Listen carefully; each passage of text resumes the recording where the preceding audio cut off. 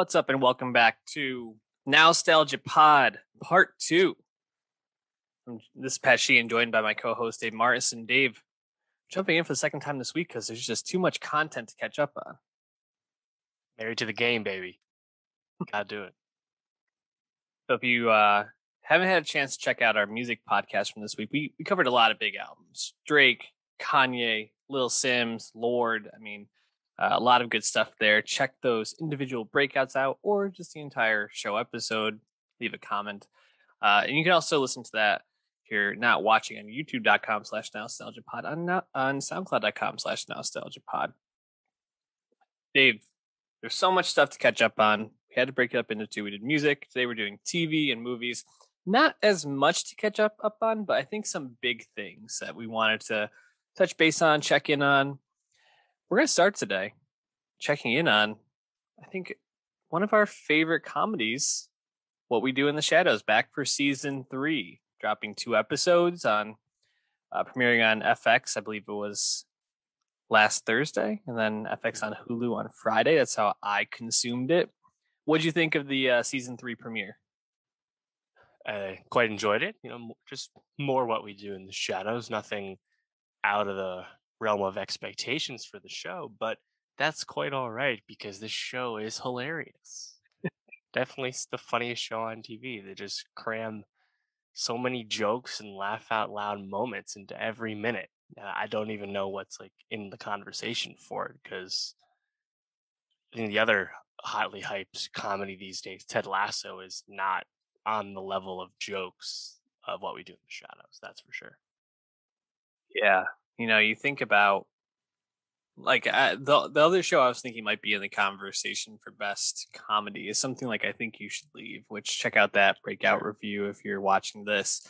I Think You Should Leave is tough because it's a sketch show, so there's no continuity from the previous 5 minutes to the next 5 minutes. It's just something different, new setup, new thing. What We Do in the Shadows, if you go back and check our first season review, I thought it was pretty good, but I wasn't totally blown away with it. But the way that the show's been able to build off itself, and like you said, it ties in so many different jokes and so many things that have paid off from earlier seasons at this point. It's really operating at the level of a lot of our favorite sitcoms from the past, things like Parks and Rec, The Office, shows like that. It really feels like it's on the path to potentially be on par with those sorts of things. But I wonder how many people are actually watching this. I don't see a lot of discourse about it, which is a little disappointing. Do you talk to people about it a lot? Its viewership did go up 100% season 2 to season 1. So that's a positive sign. We'll see how season 3 does. But yeah, it definitely feels like it's more like the in the know person's comedy. Mm-hmm. But yeah, Good Place is gone. Veep is gone. Silicon Valley's gone. Ted Lasso is more about the vibes than the actual jokes.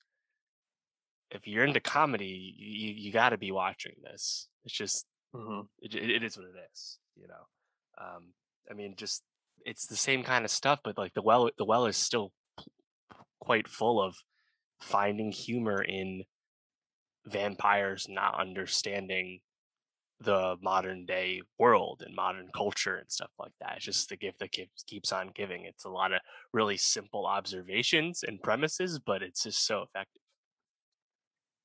Yeah, it does work really well. I'm just trying to think about like what's another even comedy that's really popped off this year. Something like Hacks, just isn't on the same level of jokes, and that's more that's of a season comedy 1 drama than anything. Right. So it really feels like a singular show for this time particularly. Talking about the way that the premise pays off, I feel like in the second episode of this season that paid off really well with Nandor having everybody use the duplicating cloak to go try to get duplication. A date. Yeah, to try to go get a date with the girl at the front desk of the gym he goes to sometimes, which also him talking about how they used to work out in the Middle Ages and test their strength, and then seeing him at the gym now is just a really that was a great bit. But I loved that running bit of each person taking a shot at getting a date with that girl. Yeah, I don't think she's into guys. And she actually wasn't into guys. It was so good. Um, like they kind of hinted at this, I think, and I saw this remarked upon in some press that it's going to continue the origins of Colin Robinson in terms of the origins of like energy Yeah, vampires and how they're different. I mean, anything revolving Colin Robinson is good with me because it's gold. just fucking the funniest shit ever. Yeah. The Yeah, fact that they're like in a leadership position in the council, yep. great. I'm sure that's gonna go well. I love the conflict they had with some younger vampires. Bernie Bro esque. Yep. More anti-establishment folks. That was really great comedy as well. Yeah, I loved it when Colin Robinson comes in and the other energy vampires like, oh my god, Colin Robinson, like, just totally like, I've looked up to you for years. You're a legend. I loved that just because you never really see him in that Wait, are you draining me right sort of now? spin. No, I wouldn't do Yeah. So good. Yeah, I mean, if you had to pick a favorite moment from the first two episodes, anything that stands out? that. Good question. I guess it's everything with the cloak. Yeah. Especially once Laszlo fails. Um, yeah. But I mean, and actually, I didn't know about this, but the way they make the show actually is that they do tons and tons of bits. A lot of it's scripted, and they'll eventually do more takes that are less scripted than the original idea, and they just really like whittle it down. So there's so much left on the cutting room floor with the show, and it's actually very intentional, very thoughtful in terms of what makes the episode, and that's cool to hear. And you can tell that like it's very very, very considered because they can't jump the shark. You can't get too dumb, Yeah. and I think that's always on their mind. That's what they've said anyway. The Yeah. showrunner and Jermaine Clement and whatnot. I loved all the stuff with Guillermo in the first episode, how he's in the prison but can get out anytime he wants. Giving him raw chicken, Yeah, just not knowing how humans eat. Hilarious. That I loved that.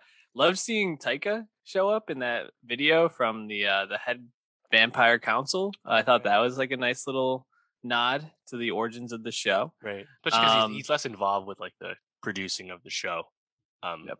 than Clement is, so that's cool to see.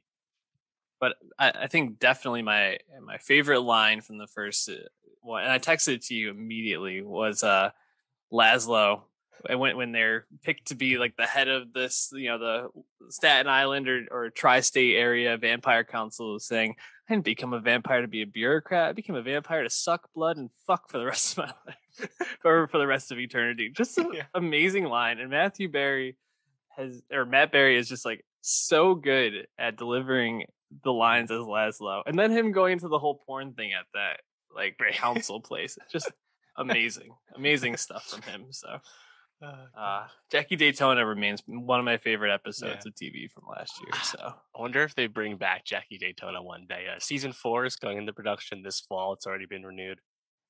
So maybe down the line, Jackie Daytona is going to come back in some fashion. I wouldn't be surprised. God, I hope so. So good stuff. If you enjoy comedies, and who doesn't, I think you have to be tuning into this show. But Dave, why don't we switch gears a little bit and move on to a Netflix show that it wasn't really something on my radar necessarily. I actually had a colleague though bring it up to me shortly before it premiered. I work in higher education as a mental health counselor, for those who don't know, and they were like, "Oh man, there's a show on Netflix. It's a comedy with Sandra Oh, talking about higher education. We gotta watch it." And the chair premiered 2 weeks ago now. And it was the end of August, August 20th. It's a few weeks ago. Yeah, been even going on 3 weeks now. And I thought the chair was pretty good. Only 6 episodes, short mini series. I felt like the chair had a lot of pots on the stove and a lot of stuff it was trying to touch on, and never really got there with a lot of it. But I think I give it a lot of credit for trying, I guess, is where I was with it. But it left me, I think, a little dissatisfied because it did feel like a lot of things were like half baked or not fully formed in terms of story arc. Yeah. What about you? Yeah, it's one of those things where like 6 episodes, 3 hours, it just needed more time to pay off everything it was trying to pay off. Some things Mhm. still did pay off, some things less so. So yeah, it's fine. But I also didn't have really any expectations about it. I just kind of like knew like a month or so beforehand. Oh, there's a Sandro Netflix show coming out. A show Sandro made because she found something she could fit into her schedule between Killing Eve seasons. That's basically why Hmm. this even exists. Created Hmm. by Amanda P. It's like, huh, all right, sure, Sandro, TV legend, why not? And it's it's pleasant enough, but I guess 'cause I didn't have any expectations for it, like I don't mind, and also because it was so short, um, it's okay that it's like only so. If it was like way longer and also underwhelming, I'd be way less pleased. So it's all good. Yeah. It's the sort of thing where, um, like you said, it's kind of like found money, where it's like, can I really be that mad that I found $5 instead of 20 type of thing. Hmm. But I think where it really sets up, in terms of themes, you have Jay Duplass's character as this um, professor dealing with the loss of his wife, daughter going off to college, being alone, dealing with seems like some alcohol, substance abuse issues. Um, you have Sandra Oh taking over as the first female chair of this department, and uh, a lot of the story arcs, at least as the season goes on, are about what it means to be a female professor in this field that's been dominated by males for so long, pushing back against the establishment, trying to bring in more people of color, diversity in the workplace. And we're not even touching on some of the like Duchovny type stuff, that comes about later in the season in terms of like how schools try to balance this idea of needing to intrigue students and what actually intrigues them. And keeps them coming back and being paying customers. And then there's all the stuff that goes on with was it Holland Taylor, who Yes. as a aging female professor, has like Title IX concerns, has some workplace environment concerns. you know, I feel like a lot of those things get touched on, brought up, um, but never fully like totally executed. Which uh, I I really applaud it, because a lot of these issues are things that you don't see represented nearly as well as they are in the show. But I just wish there was a little more, I think, like resolution or point to them. But definitely a very ambitious show in terms of theme, which is pretty cool. Yeah. Yeah. I think the stuff with Holland Taylor, the stuff with Bob Balaban as well, Mhm. his older colleagues struggling to, or older academics struggling to find their place in a evolving higher education landscape. More meat in the bone for sure, but because it's Holland Taylor and Bob Balaban, it's still like largely pretty good. I would have liked a lot more time with the stuff regarding, I think the most important themes, the stuff like you said about representation Mhm. and tokenism in Yeah. higher ed, you know, uh, and also because like I don't know, like Jay Duplass's Bill, like I didn't find him like the most sympathetic guy. He's just kind of like a drag for most of the season because he's just beating himself up constantly and fucking up. Yeah. And it's like, Sandro's character, uh Ji Yoon, it's like you kind of feel bad for her being dragged down a little bit. So I think just like the acting is still strong enough that like even if like thematically not everything comes together, it's still a pleasant enough watch.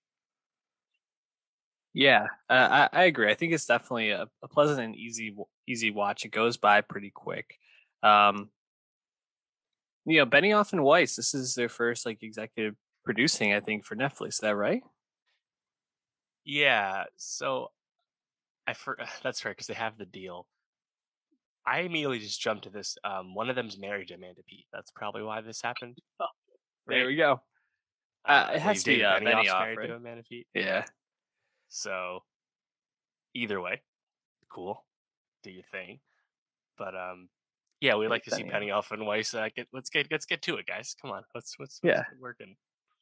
I know, but we really want to see them produce some like really fantastical type stuff, right? Or Yes, like some really grand stuff. So something. let's hope we get something a little bit bigger from them in the near future. But if you have time and want to check out the chair, I think it's like we said, easy watch, ambitious, and I don't think you'll leave too disappointed. I didn't find it super funny, but No. I think Sandra Oh has like a very specific type of like comedic performance that's a little dry and Hmm. um, you Physical know at times. exactly, yeah, good way to put it. Why don't we move on though to something that was unexpected for me to say the least, and uh, you know, as someone that just watched this very recently, I'm still sitting with what to make of Annette. Um, wow, I mean, I go back and forth between feeling like this is like a work of genius and being like, what the fuck did I just watch? Mm. Type of thing. It's a little It's bit of this, both, I think. yeah, it's like this like rock opera musical type movie starring Adam Driver and Marion Cotillard, and um, it tells the story of Henry, who's this comedian, I guess, who's not. I Mhm. don't find it very funny. Also, kind of like Sandro, I guess, and The uh, audience thought he was funny. apparently, yeah, and Marion Cotillard is she? Her name's Anne in the movie, right? Yeah, she's like a opera Yeah, singer, some kind of soprano. yeah, and they have this. They're both very famous in France or Italy or wherever they are. Have this relation. I think it's France, and they have this relationship. Have a daughter, and then things start to go awry. I guess I won't spoil the movie too much for those who want to watch it on Netflix, but it's definitely a weird watch. I'd say. Hmm. Would you agree with that, Dave? Yeah, definitely, definitely. This played at Con, had a limited release, hit Amazon Prime Video on August 20th in the US. Latest film from Leo Carax, who's a renowned French director. First movie since 2012, and also his first English language feature film. And I haven't seen any of his other films, but this is definitely strange, right? Because it's largely sung through. Like you said, it's a musical. There's the band Sparks, the Sparks Brothers, of which Edgar Wright just released a documentary about. Sparks does all the music throughout this, as well as I think did some story concepts. And it's actually not like a super complicated story, but I guess like you have to like really like follow it through song a lot of times to keep up with it. And then perhaps the most striking thing about it is that when the titular Annette comes into the story, the child of Driver and Cotillard's marriage, Annette's played by a wooden marionette puppet, which is kind of like impossible to look away from, obviously very specific Bit off-putting for sure. and also weird, you know? And there's a lot of like absurdist like dream sequences or like flashes of imagery and stuff throughout this story, and it's just very unique, and that's why I think it's definitely worth recommending at least to check it out. I feel like it's something that, like, for me, I was actually quite grabbed in the beginning, and perhaps I was a little less into it towards the end, but I really liked the beginning with that "So May We Start" Spark song where they're Mm, all singing together and like walking around and stuff, and then like you get like Driver's first comedy set when he's performing and everyone still likes him. Like a mhm. lot of that was like really engaging just because like I don't really know what's coming. Um, but yeah, like there's a lot going on for a story that's actually on its surface kind of straightforward. Yeah, there's certainly like a lot of metaphor throughout. I mean, I think even the idea of Annette as a marionette doll is a pretty like on the nose metaphor, especially in the premise of the story and the way that Driver as her father uses Annette and uses her talents. It's interesting because I think actually what makes the movie great is exactly what I said in the beginning, how you go back and forth between being like, wow, this is really unique and really interesting and singular, it feels like, but also being like, what the fuck am I watching? But not wanting to look away a lot of the time. Um, it definitely, I think, isn't for everybody. I think that there's a lot of like we're gonna talk about Shang-Chi in a second, and I think a lot of the people who probably went to go see Shang-Chi, who are like big Marvel heads, aren't necessarily also going to be fans of a movie like Annette. Um, but You think? yeah, but I do think what what kind of is great about this movie is it kind of brings Driver into this role that's super familiar from his character on Girls. Because this is basically the same guy he played on Girls. I'm forgetting the name of his character on that. Adam? I think it might have actually been Adam. Yeah. I feel like my guts tell me that's the right one, but Adam is this like weird guy who's super like dark, but also like charming and Mhm. witty and people like, but then has this really like uh, quick to anger attitude that kind of drives a lot of the conflict between him and the oh boy, I'm trying to think of Hannah on the Yeah, show. leaned on. Mhm. Jeez, I haven't thought about Girls in a long time, but those early seasons of Girls were great. But I feel like this is very like up Driver's alley. I don't know about the singing, obviously, but I think this Mhm. type of like male character is someone he can Yeah, really and, sink into.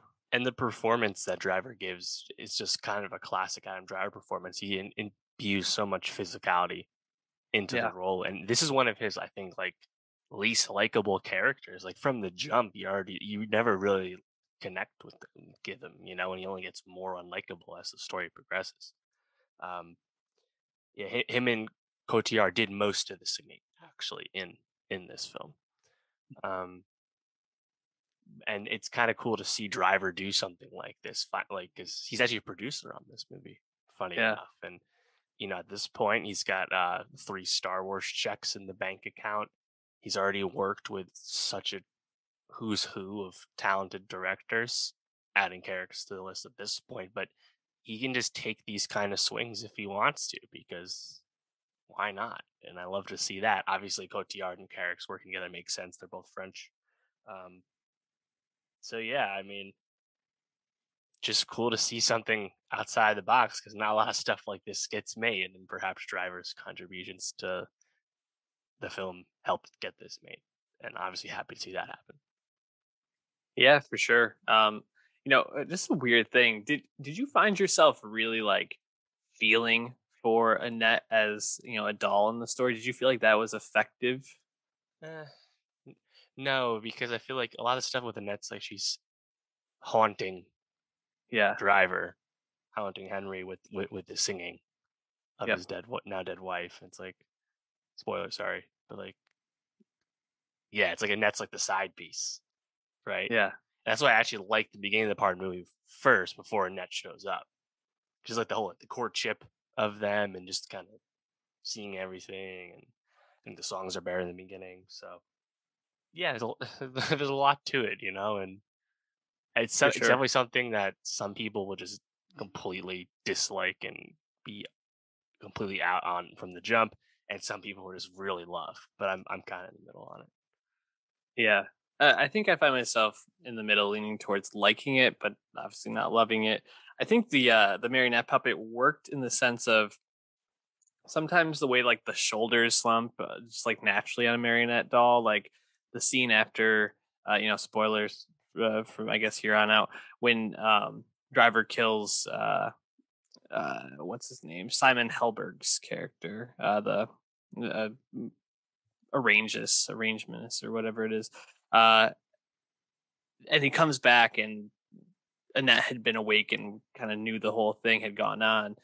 The way that her like shoulders and that marionette doll just kind of slumps, I felt like like a really like a sense of like sadness for the doll, which I thought was kind of strange. But a lot of the other time, you're right, it was just more of like a haunting type feel. And I don't know if that was exactly what Leo Carrick is going for. I think so in terms of the hauntingness. I don't know about the like like empathy for a doll. But then you obviously have the switch at the very end when Annette is visiting her father in prison. What did you think about that choice? It was cool to see like young Annette as an actor singing Yeah, with Driver. I like that one. I agree. I thought that was a pretty good touch at the end. Hmm. So yeah, if you like movies and like weirdness, check it out. I think And there's also the viral moment of Adam Driver singing while performing cunnilingus. So maybe that'll get you to watch it. Is that a viral moment? I haven't seen that. Oh yeah, there was like a piece on The Cut, piece on Vulture. Oh, It's like a boy. whole thing. Obviously, it's like Oh, viral in the God. sense that viral for people that have watched the net. It's a blockbuster film or anything. Right. Oh, God. Yeah. Him on stage a lot of times is pretty just wild. So, Oh yeah. all right. Well, Dave, it's time to get to the big one. Big one. Big one. Shang-Chi. Which, you know, he could have thought of a different name other than Sean. Really. Yeah. Be a little more creative. But Shang-Chi and the Legend of the Ten Rings, is that the official name? That's right. Not 9, not 11, but 10. Well, and the Ten Rings is a bit of a callback to some of the stuff in Iron Man 2 and 3. I think they're kind of Iron Man 3 in particular. Yeah. Terrorist organization. Well, we'll get to that. There's a lot of retconning and righting of wrongs on Marvel's part in this film.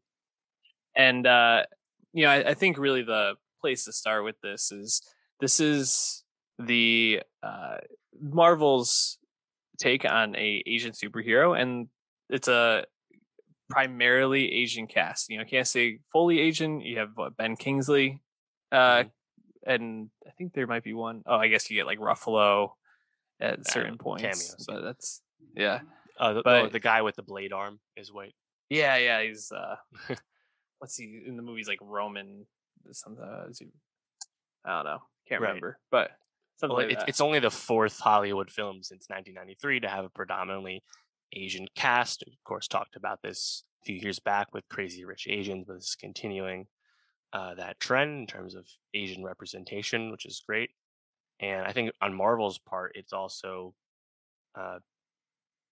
important because of Marvel's past history with Asian culture, Asian themes.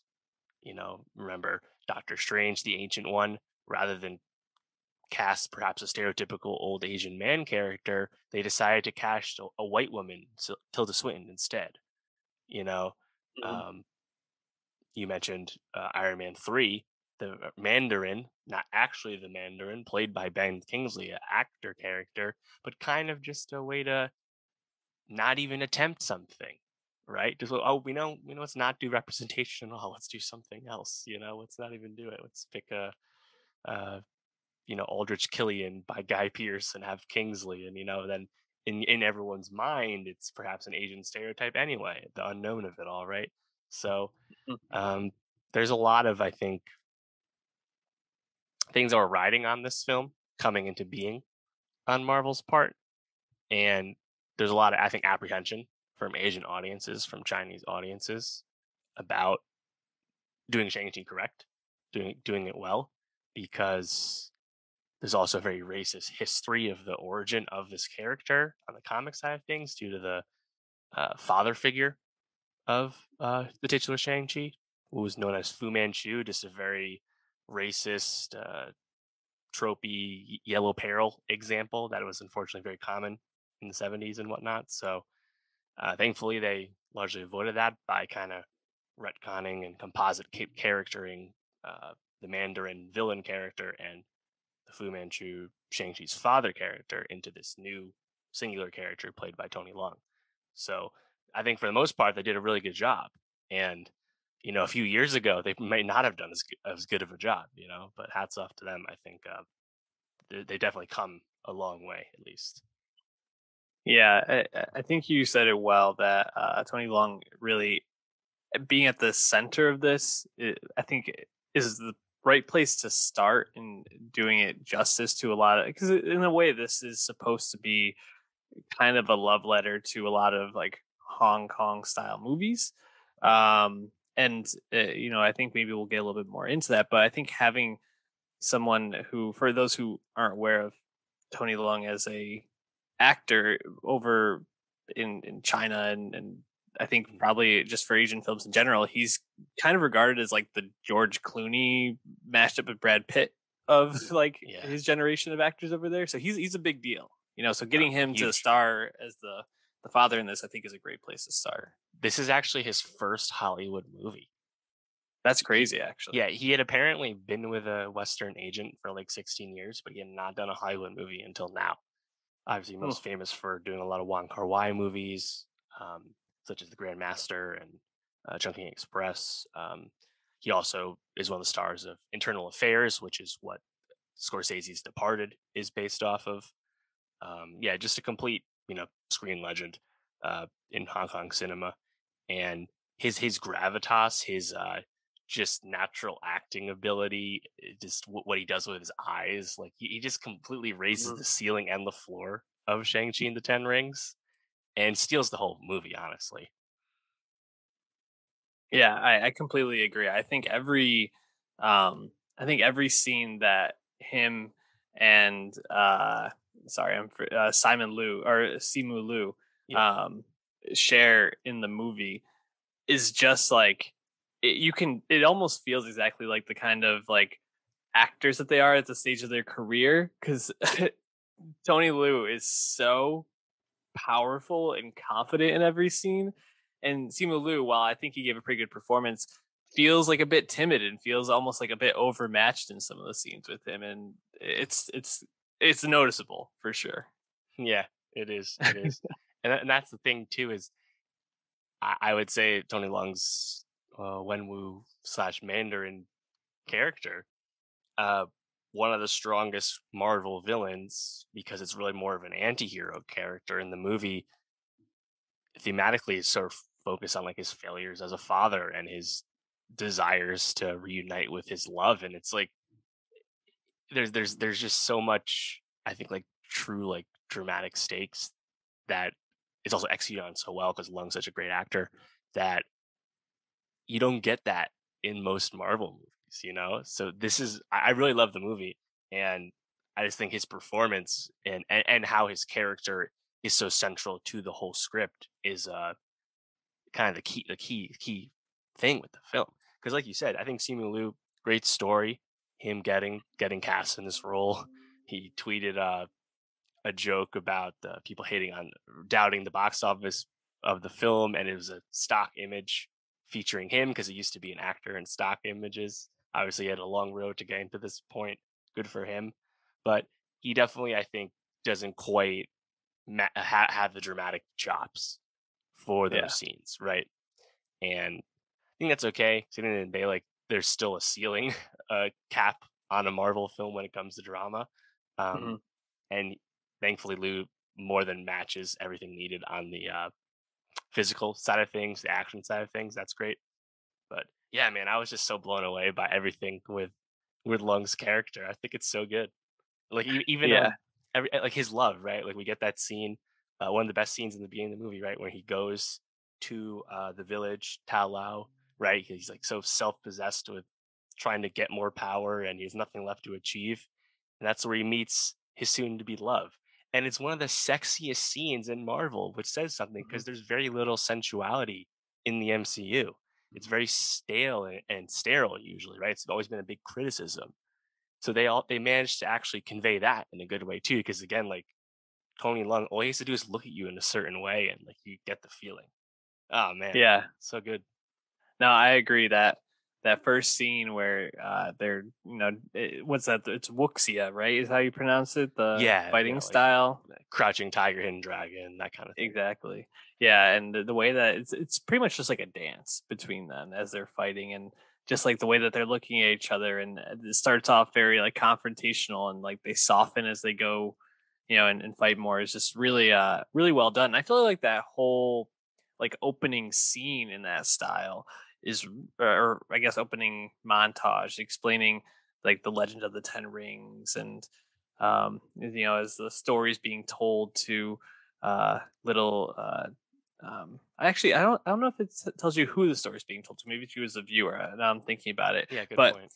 I think it's just really like a great opening, and I think the things that work really well for me in the movie, because I really like the movie too, but I definitely think there's some moments that fall flat and some things that maybe didn't need to be included. Um, the things I think work really well, the martial arts hand-to-hand combat in it is really awesome. That bus scene where Blade guy comes out for the first time and he Hmm. like fights with the jacket, amazing. Like maybe one of the best choreographed fight scenes in the MCU to date.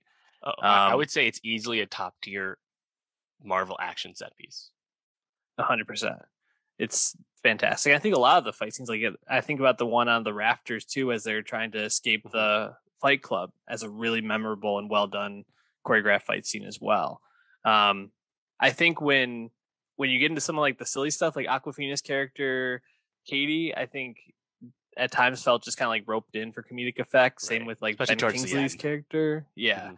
Hmm. Same with Ben Kingsley's character. I mean, definitely got a lot of laughs, but also just felt like, was he really necessary to the story in a lot of ways? I guess I wasn't sure about that.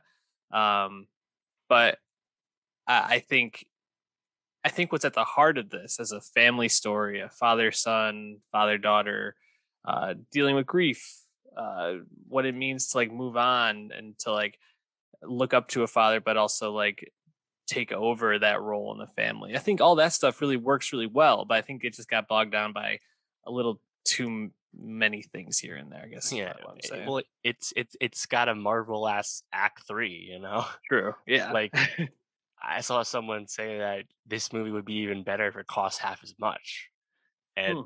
just because the best action is in the beginning when it's more hand to hand, like you said, the bus set piece is incredible. That's where the revelation of Shang-Chi's powers or his abilities. And, he's like fighting people on the bus, right? And like he takes off his jacket, like catch someone, very reminiscent of like a Jackie Chan action set piece, right? Like almost like a bit of physical comedy while fighting. Mhm. But it just seems so so thoughtful, and it's also really really well staged, right? Like it's not a lot of like quick cutting and stuff. And I think hats off to Destin Daniel Cretton, who has not made an action movie before he made this. Um, and I think like thematically, story wise, everything still made sense throughout. But I think it might have been stronger if Tony Lung Wenwu wasn't killed by a soul sucking demon of the deep. Like it was, I don't know, like it made sense.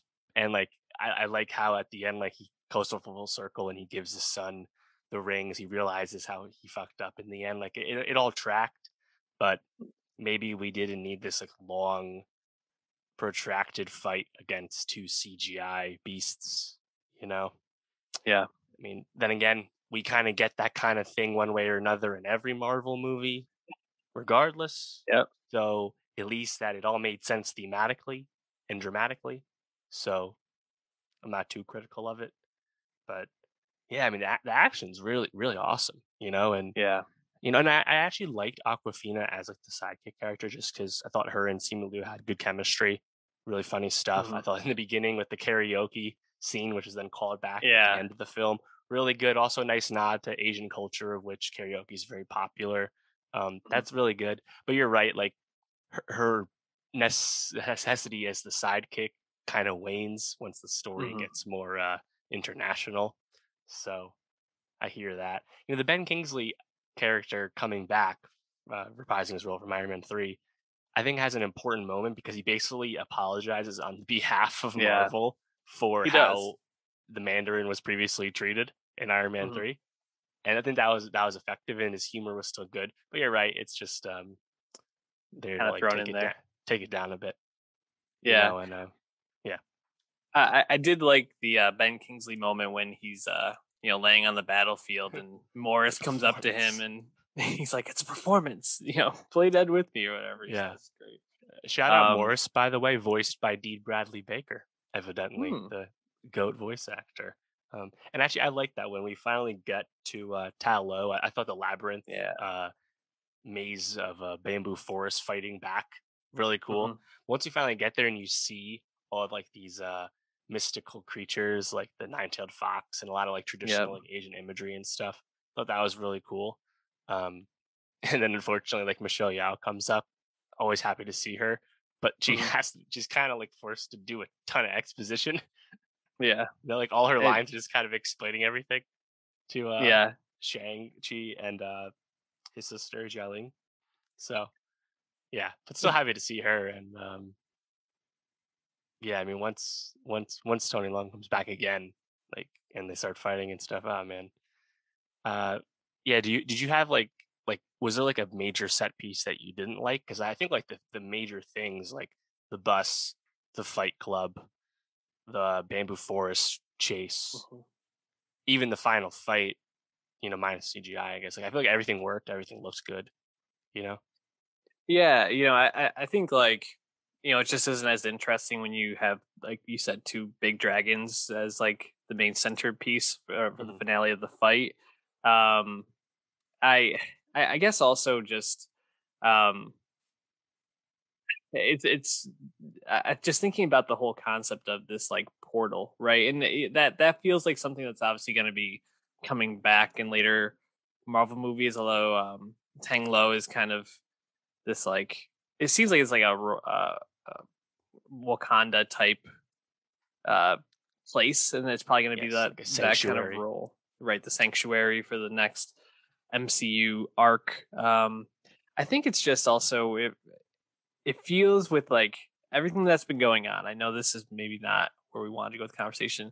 Like it feels like they're just kind of like harkening back to Mephisto and everything, and they've been kind of dancing around it. We had Kang the Conqueror and um the Loki thing, and like if they're not actually going the Mephisto direction, the fact that they just keep bringing up these like underworld type creatures as like the big villains, um, I don't Mhm. know, just feels a bit whatever. Also, I think is also sorry, I keep saying also when the big creature is just kind of like this like nameless villain type of thing that Yeah, gets unleashed. It's also kind of hard for me to be like, that's a cool way to end the story. But right. I think everything up to that was really really great. Like for Marvel, I'm just trying to think like when's the last time I liked a solo movie this much? I mean, maybe Spider-Man: Far From Home is up there, but I think I like this more. So Oh, definitely. I think when And I go back to I this. mean, this is the first like real origin story since Captain Marvel. Obviously, this is a lot Mhm. better than Captain Marvel. Yeah. Um, and that's also what's so great about Shang-Chi and the Legend of Ten Rings is because it's an origin story and it's about as self-contained as the MCU will let a movie be at this point, right? Yes, Wong and Abomination show up briefly. Wong comes back a second time in the end. You get the Right. post-credit scene, and as you're saying, the stuff about this underworld demon and they kind of nod to other realms, the multiverse. Like there's a lot of like nods if you're listening to it, but for the most part, the movie completely functions as a self-contained thing. And when Marvel movies do that, um, it's usually for the better. And Mhm. the post credit scene actually gives me a little bit of pause, right? Because they're like, oh, what's the origins of these rings? We don't know what they are, cosmic of origin, blah blah blah. It's like, it would be nice if the next Shang Chi movie is grounded again and they get to do more like hand to hand fighting and stuff like that. I don't need Shang Chi going to space. Yeah. I don't need these aliens that perhaps crash landed and brought the rings to Earth. I don't need them coming back. Let's keep it small, but I don't know if they're gonna do that. Yeah, it's kind of hard once he gets the rings to not use them. So I think that's one of the things I'm kind of sitting with, right? Because when we talk about Loki, and it is kind of cool that we're talking about a Marvel TV show as like a comparison to the movies, but we liked Loki's finale because it was so unexpected. It was just people in a room talking, and I think when you also think about it, the penultimate episode was a big CGI fuckfest. Correct. It Yes. got to where Marvel has to go, it seems, but the stories just are going to get bigger and bigger, and when it's bigger and bigger, it's going to be more and more CGI. And I just wonder if there's a way for Marvel to back itself out of it at this point. It feels like I it's know. just too far down the road. So Yeah. I mean, how far removed are we from your friendly neighborhood Spider-Man? You yeah. know? And actually, I was thinking about that in compare like why all the Spider-Man reboots is because that origin reboot, even though they just yada yada it with Tom Holland's Peter Parker, is cool because he's not super powerful yet. It Mhm. is a smaller stakes superhero movie in a lot of ways, a lot of times, and I just don't know if Marvel's ever gonna really give us that again. This felt like as close as it could get with, him not having any real superpowers beyond being a amazing martial artist until he got the rings, obviously. So, I don't know.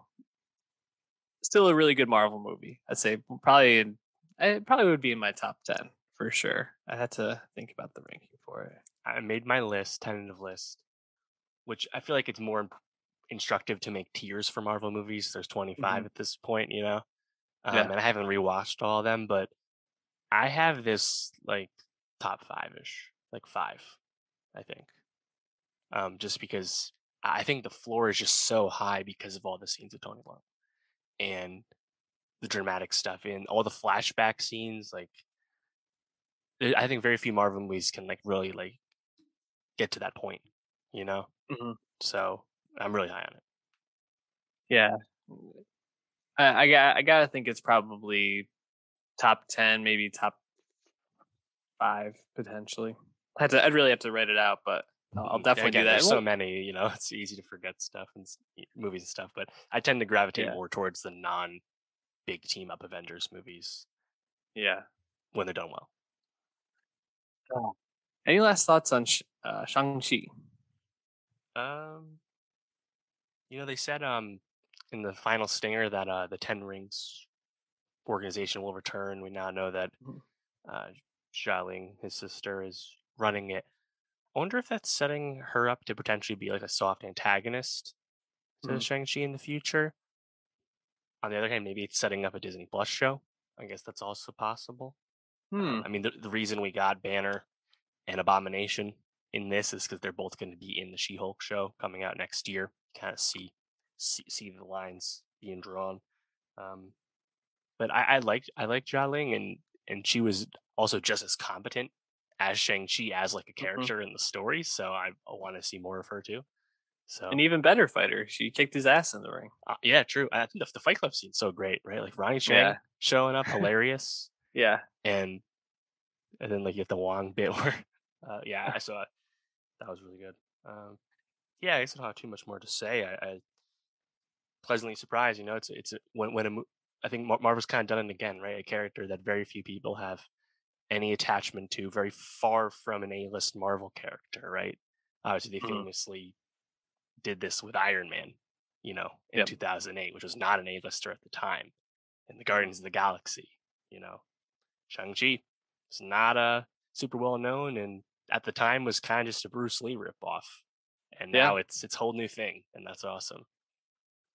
Ah, man, it's nice to feel this way about a Marvel movie again because I think I'm trying to think what's the next one that they have coming out. Is it Spider-Man again? Has to be, right? Eternals in November, and Oh, then right. Spider-Man in December, and then Doctor Eternals I'm Strange excited too. for too.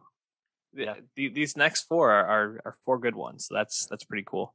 Also, we should note that Shang-Chi completely blew by box office expectations. 75.5 for the 3-day weekend, which is below Black Widow but above F9, and then 94.4 for the 4-day Labor Day holiday weekend, breaking the Labor Day record and having the biggest Monday of COVID box office to this point. So that's really nice to see. This was an exclusive theatrical release and people showed up for it. So we'll see how the subsequent weeks go, but cannot complain about the start. Absolutely not. We're gonna wrap up there for this week. What should everybody be watching or listening to for next week? Yeah, so we got the Baby Keem album, as I mentioned yesterday. Mhm. Also have the start of American Crime Story Impeachment. So we'll at least check in on that, see what that's like. Starting tonight. Yeah. Why the Last Man, FX on Hulu, Monday/Sunday. James Blake album. Uh, Scenes from a Marriage, the HBO miniseries is starting. Paul Schrader's The Card Counter is going to be in theaters. We'll also do our Hmm. Emmy predictions because the Emmys are showing up soon. So a lot of good stuff coming up. Always stuff. Follow us at NostalgiaPod on Twitter, SoundCloud.com/NostalgiaPod, and YouTube.com/NostalgiaPod. We'll see you next week.